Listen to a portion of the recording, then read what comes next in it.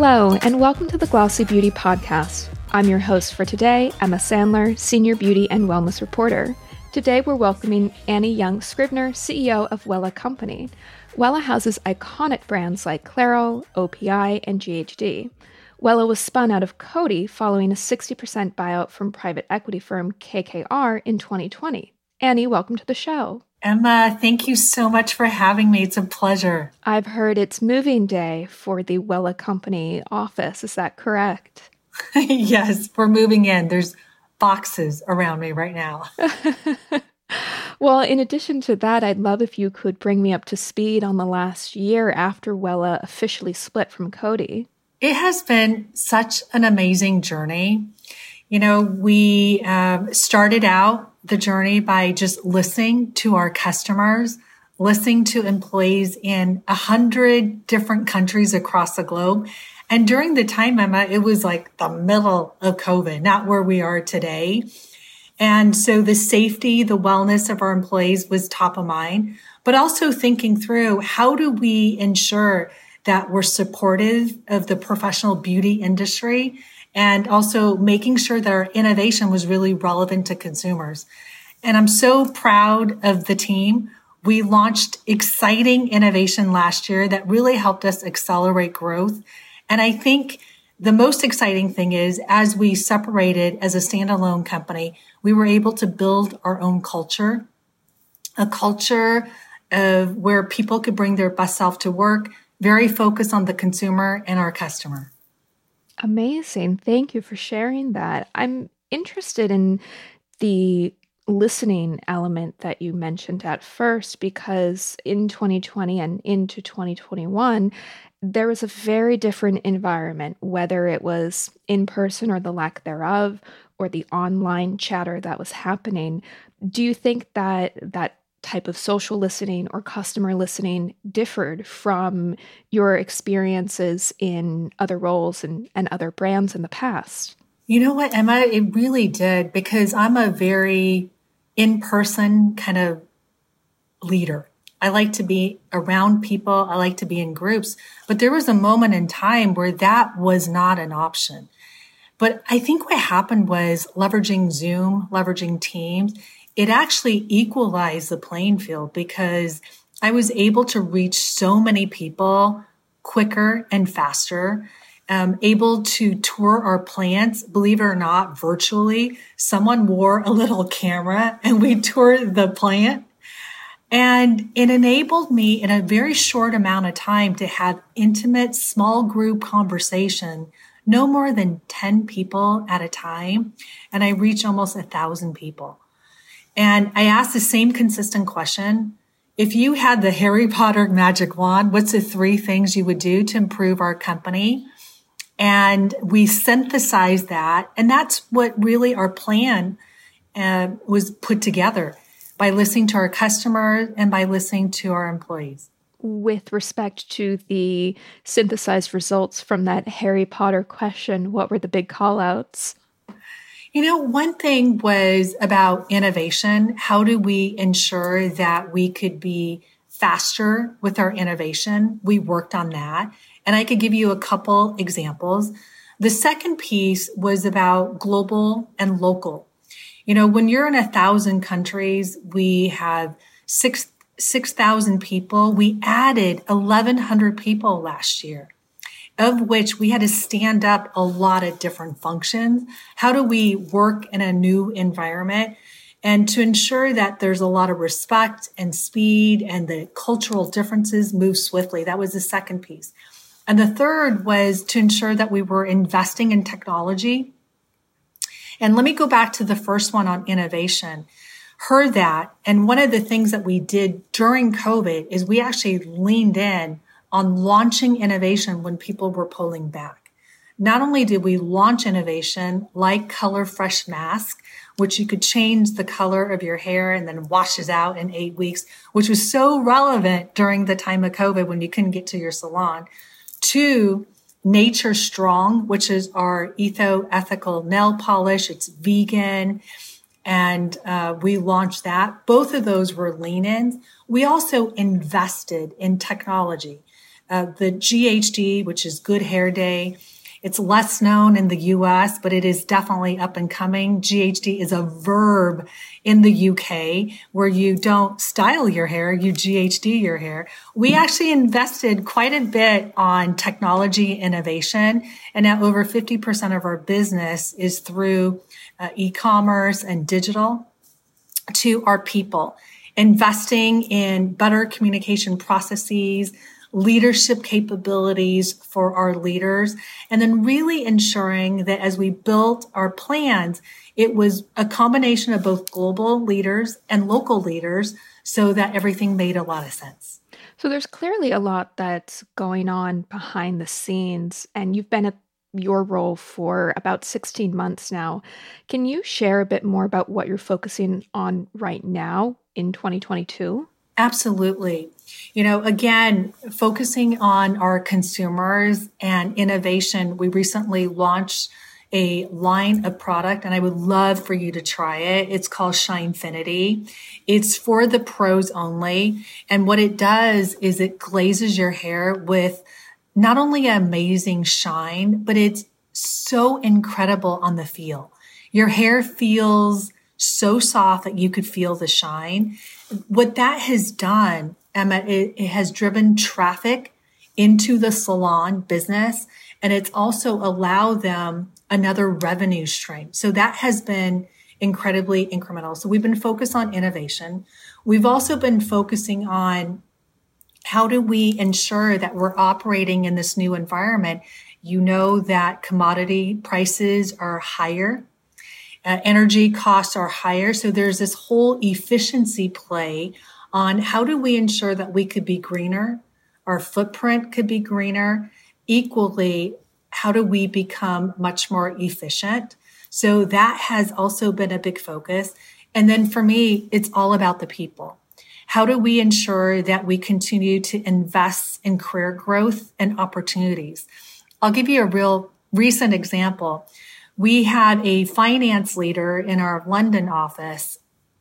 She had been very successful, but she wanted a new experience. We actually crossed her into a whole nother area. She's now leading our sales organization.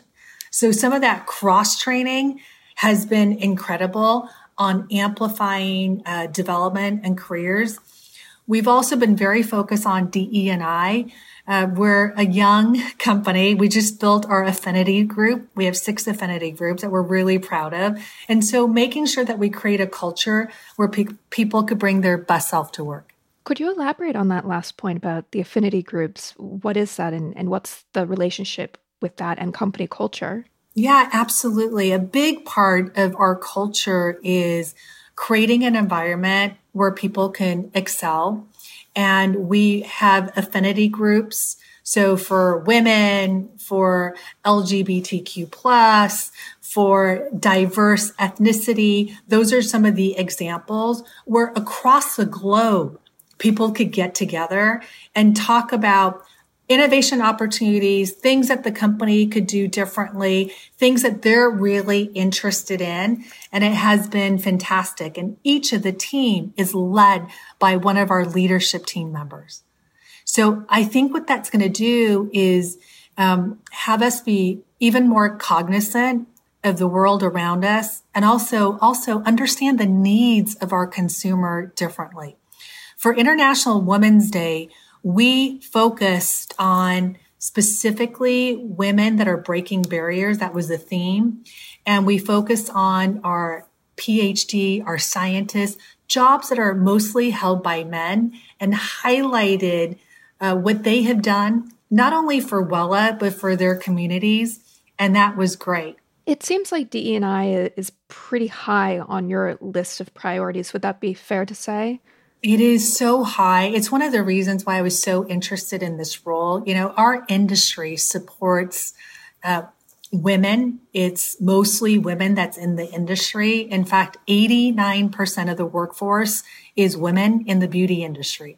But when you look at senior roles within beauty companies, it's mostly ran by men still. And I think that we have a significant opportunity to ensure that there's opportunities for everybody. And so I am a Chinese American. I hit the diverse checkbox and I hit the female checkbox. I never want the job because of my ethnicity or because of my gender. I always want the job because I'm the best. And that's the rule that we have is we want a diverse slate, but we will always, always hire the best candidate. And what I'm so proud is when you look at the 1,100 people that new positions that we created last year, 70% were women. It wasn't because we said we're only going to hire women. We had a diverse slate. 70% of those people that deserve to be hired were women. We promoted over 300 people within our organization. 60% of the promotes were women as well. So diversity of gender, diversity of ethnicity, religion, and thought and style is so critical to, I think, every company's success. And you touched upon this earlier with respect to one of the reasons why you joined Wella, but I am curious because I was reading your professional biography and you were previously at Godiva for 3 years as CEO. First of all, I don't know how you could leave a candy company. That sounds like absolute heaven to me. But given that it was a lateral move to Wella, I'm also interested in what else you were interested about the company. Yeah, there were, I would say, 3 key things that was particularly interesting. One, the Wella company itself, it has 140 years of amazing history founded by entrepreneurs. And I think through the acquisition by Procter & Gamble, then Coty, it was never able to be on its own and really thrive. And some of the brands had been underinvested. And I felt like, wow, what a tremendous, tremendous opportunity that offered.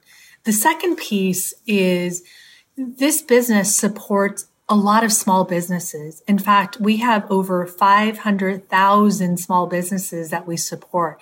Some of these businesses could be one owner, one salon. Some of these salon owners, they own 3,000. So they could be pretty large in size. And small businesses have always created economic wealth for countries. And I felt like, what an incredible opportunity for us to do good through them, and then we do good. So I love small businesses. And the last one is KKR, private equity firm. I think one of the best out in the marketplace. They had looked at this opportunity 3 different times. Third time's a charm. They were able to acquire it. And I felt like for those reasons, and this is a little factoid that you may not know about me, but at the age of, I think I was 13, I started to cut hair and perm hair at home. Oh, I love that. I never got paid, but I did have returning customers. And this was the day when perms were in. I actually owned my own perm rods and I was really good at rolling hair. God, you really were going hard on it. This was not just a hobby. I was hardcore. And one of my really good friends, her mom was a salon owner. So I was always around the business. And there is nothing more magical than being in that chair and having your hairdresser make you feel fantastic. My hairdresser, his name is Tim. I've been with him for, 15 years now. He now cuts my daughter's hair and I love going to him. He makes me happy. I could feel not so good, sit in his chair, and I walk out feeling magical. So the hairdressing industry has this superpower, and I love being around that. Yeah, you're absolutely right. I feel like hair is one of the few things that can determine if you're having a good day or a bad day. And I certainly feel like a new woman whenever I come out of the stylist chair and I either have a fresh blowout or a new haircut or anything like that. I agree with you. So tell me about the professional channel and the health of that channel as it is today, given that it's been a pretty rough 2 or so years for them. It really has been, particularly depending on which part of the world. It could have been completely shut down or partly shut down. And one of the things that we did is we invested in the industry, first helping them with safety, securing a safe environment for their clients. The second piece is it's a very social industry. And last year around this time, Emma, we created an event. It was 100% digital. It was an education event called We Create.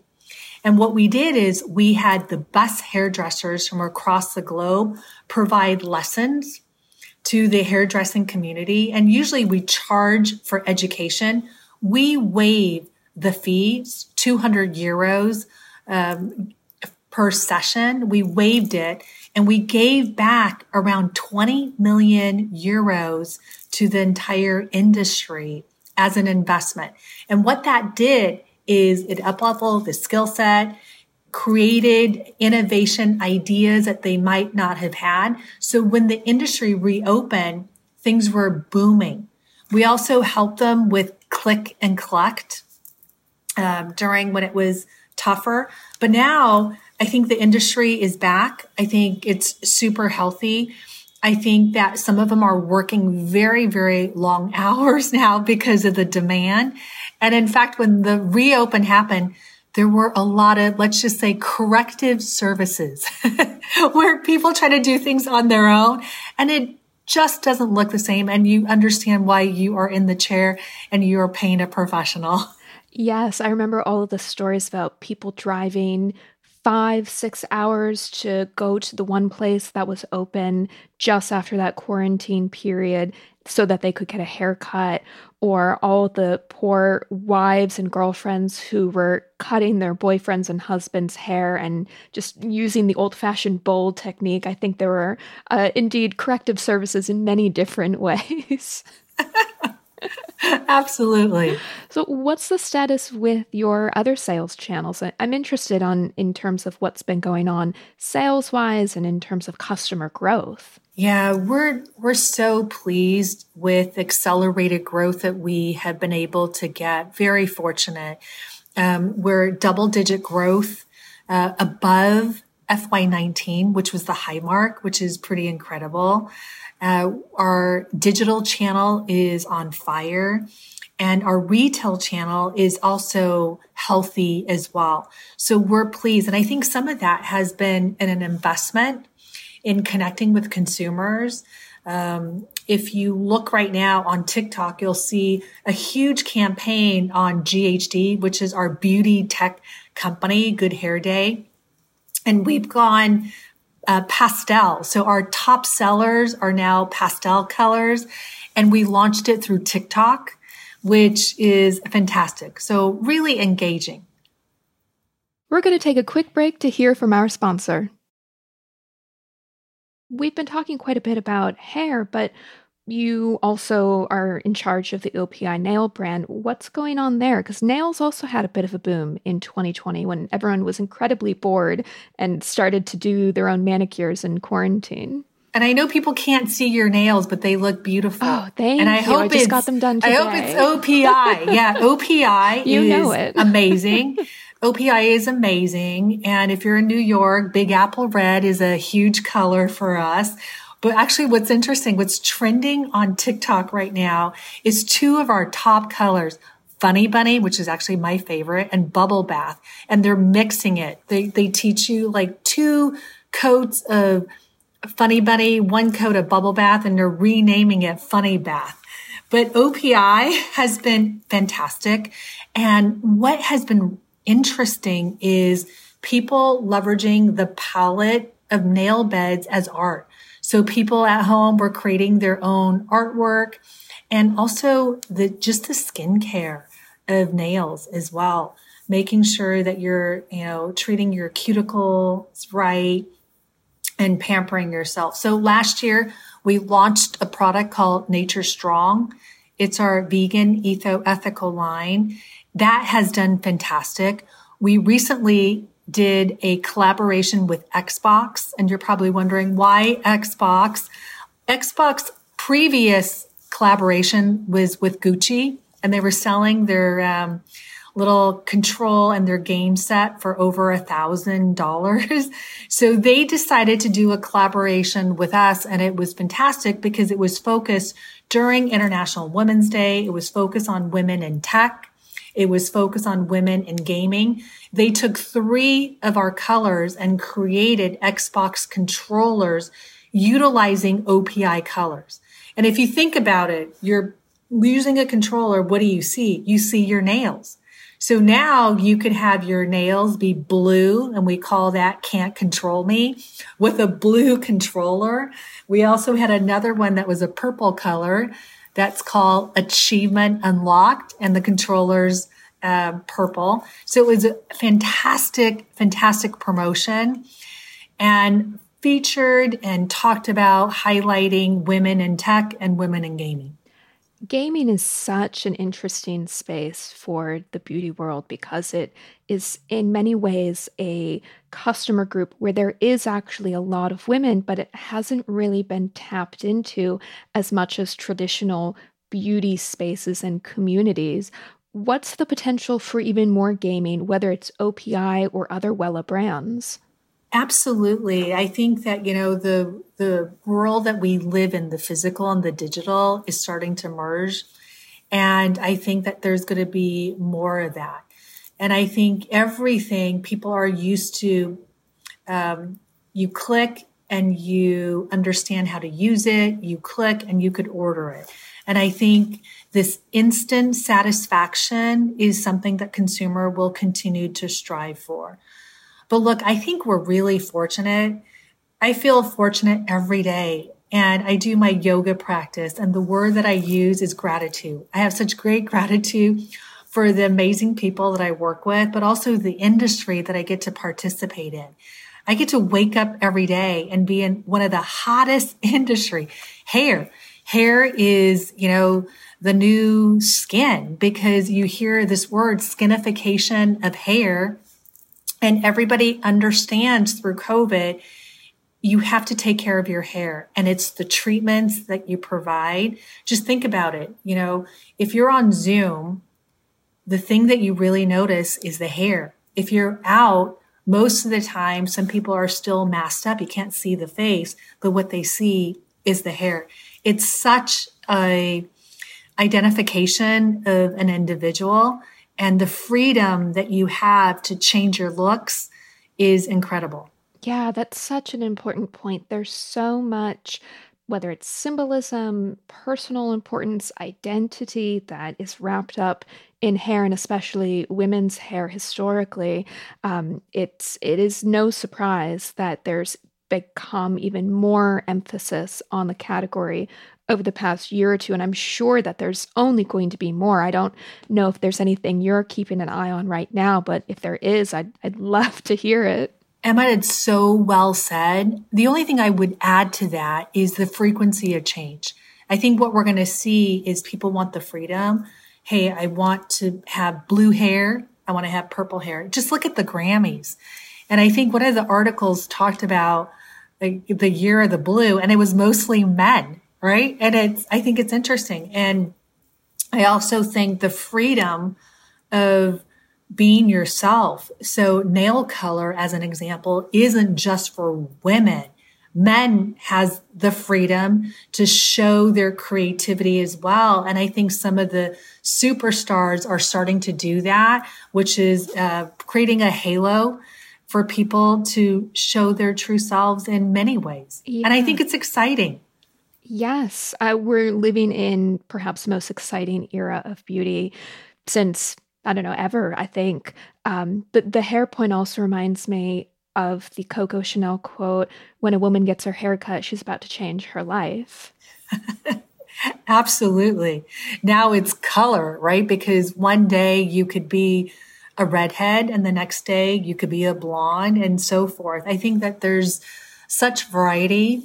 And I think that, when you think about skincare, you think about your regimen changing depending on the weather. You might have a different routine. We're in New York, so when it's super cold, you're slapping on the cream a little bit more than when it's super humid out.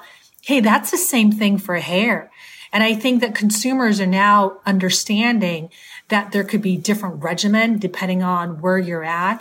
I was just talking to one of my friends, and she said she's going to Florida, and when she goes to Florida, The environment's different. How does she keep her hair smooth? So I gave her some recommendations.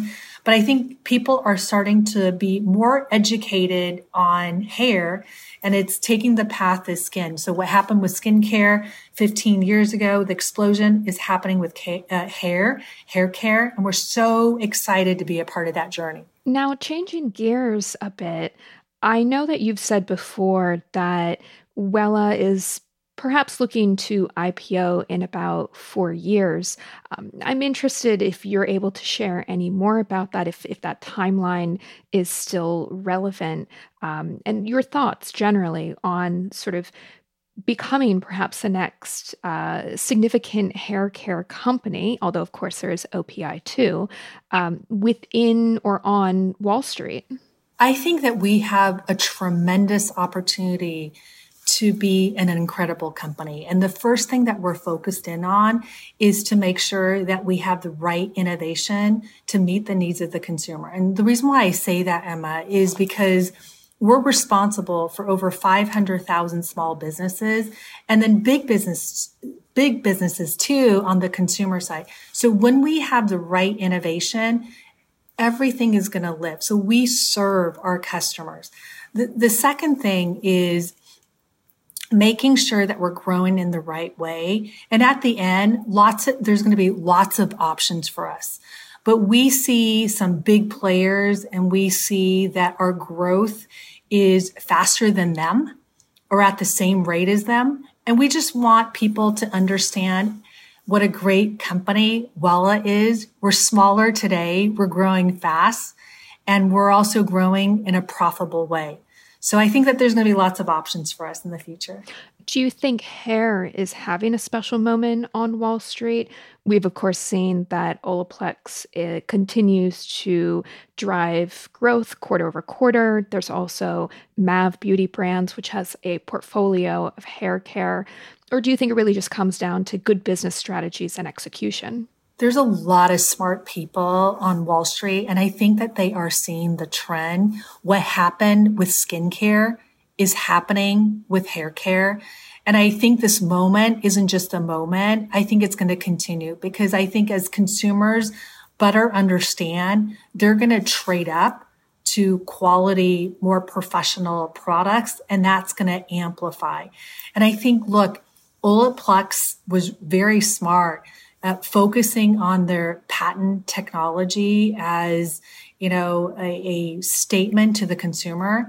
The reality is I look and reflect, I think that we have a much better opportunity to tell our story, learning from Olaplex. We have 1,000 patents. We have over 300 scientists. We don't talk about that. And so making sure that we're also leveraging our strength and not be afraid to highlight that. I think that it's more than just a moment. I think it's a transition. And I think the smart people of Wall Street are seeing it. They just need to see the growth potential of Wella. Yeah, absolutely. And speaking of growth potential, how are you looking to continue to strengthen the Wella brands over these next few years? Two things. I think it's focusing on, again, the needs of the consumer and where there are gaps that we accelerate.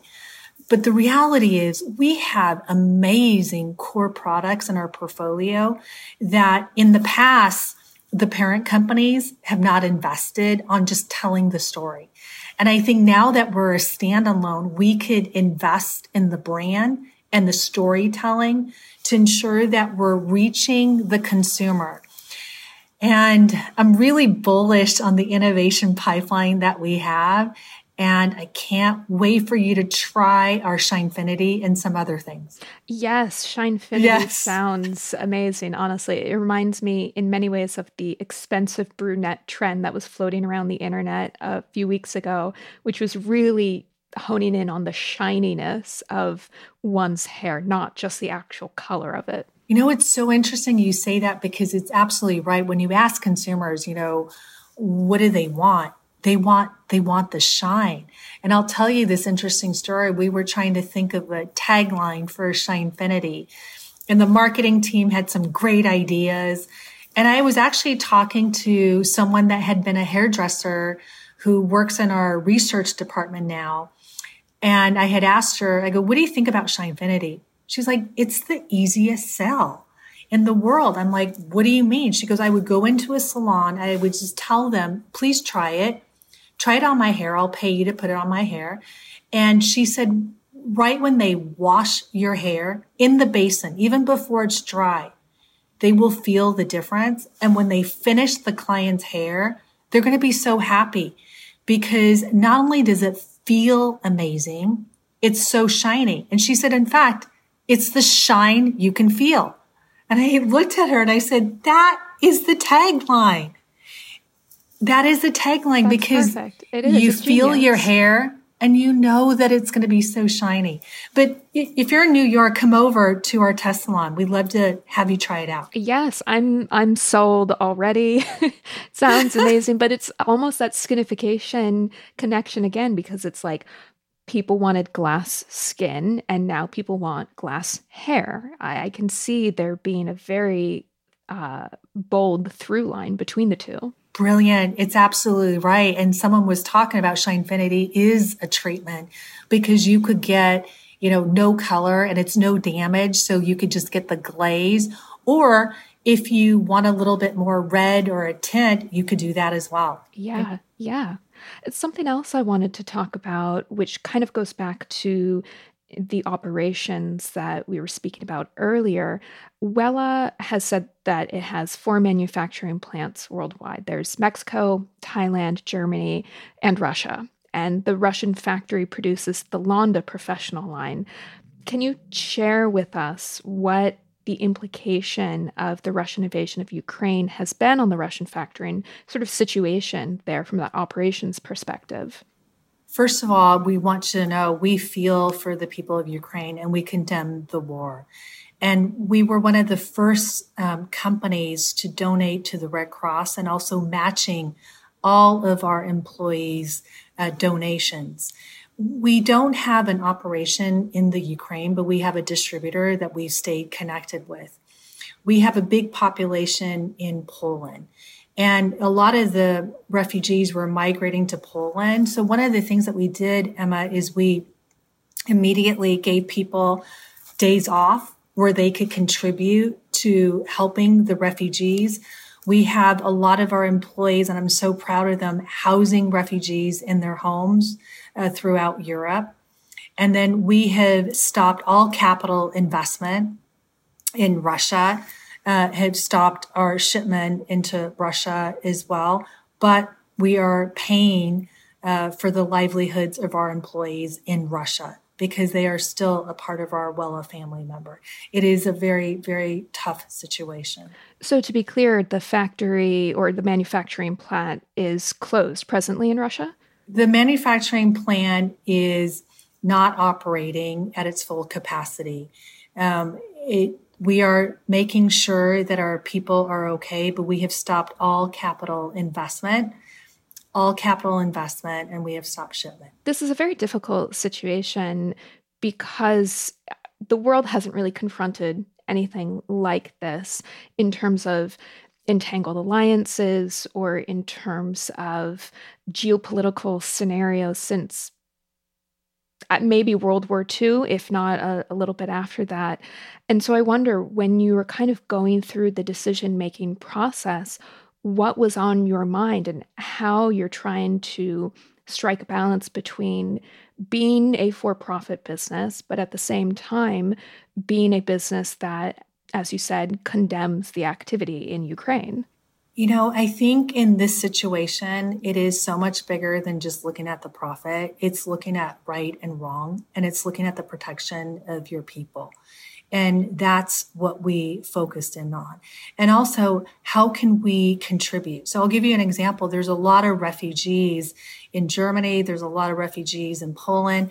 We're trying to figure out, could we educate them on skill sets in which that they could create a career? So we're thinking through nail tech, hair training as well. And those are some of the things that we're thinking through on what can we do as a small company to contribute and to do better. And when you said capital investment earlier with respect to the Russian manufacturing plant, What exactly does that mean? What was the investment that was happening? So nothing for anything. So basically no dollars going in. Okay. No I wasn't sure if there was a advertising, build out of the no, manufacturing plan or yeah, really what it meant. yeah. Yeah. But it's I think there's been an interesting debate too. You said that, you're still paying the Russian employees who are part of that plant.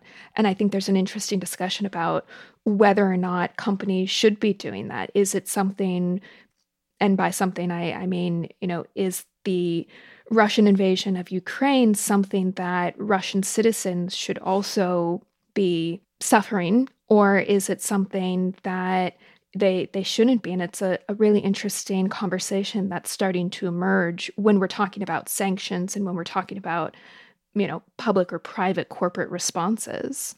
Look, what I have said is these are our Wella family members that have been with the company for a long time. And many, and if not all, they're also bystanders, innocent bystanders in some way, that their government has decided to go do something.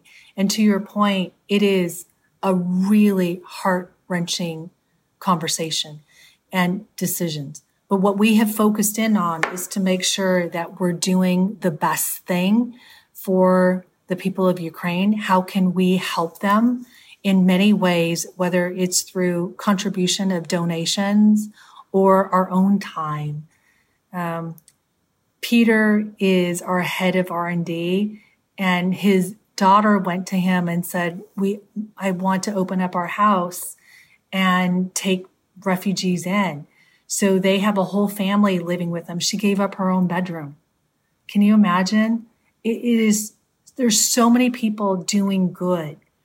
And I just hope that there is a closure and it ends in a good place. Do you think this relates back to our earlier conversation about building up this company culture for Wella and sort of how to do that? We absolutely want to make sure that we do good, not only for the company, for the employees, creating this culture where you could bring your best self to work, but also the impact that we can make in the communities in which we operate. And I think that, whether it's looking at water tables, if you think about water tables are going down across the globe, we think about, hey, can we make shampoos that are more concentrated? And then can we ensure that we're making shampoos and conditioners that actually use less water for rinse off? Because that's where most of the water is being consumed. We're thinking about lightweighting plastic. We're thinking about solar energy. We're looking at the net impact of our CO2 to make sure that we leave the earth a better place. So absolutely, I think as an individual, as a company, the halo that you can have is so much bigger, and make that halo a good halo. Yeah, absolutely. Annie, tell me, because you've been at this role for about 16 months, I would love to hear the biggest takeaways or the biggest learning lessons that you have had while overseeing Wella. Gosh, that's such a great question. I think, the number one thing is I'm a people person, and I have really enjoyed learning and talking to people, and the hair routines are so different across different parts of the world. In some parts, you're washing your hair every day. Other parts, you're not. And so the people piece has been so fantastic. And to understand the ownership and the importance of small businesses, amplify seeing it, live. You have a front row seat to see that has been great. And then I think just underscoring there's so much that this company has already, but it hasn't been highlighted in the right way. And we're doing that now. And I think I have an incredible, talented group of leaders around me. I feel so fortunate every day to get up and to be surrounded by happy lovely people that want to make an impact. Annie, thank you so much for joining us today on the Glossy Beauty Podcast. It's been an immense pleasure to have you on. Emma, it has been incredible to spend time with you. Thanks for tuning in to the Glossy Beauty Podcast. Our theme music is by Otis McDonald. Please don't forget to rate and review us on Apple Podcasts or wherever you're listening. See you next week.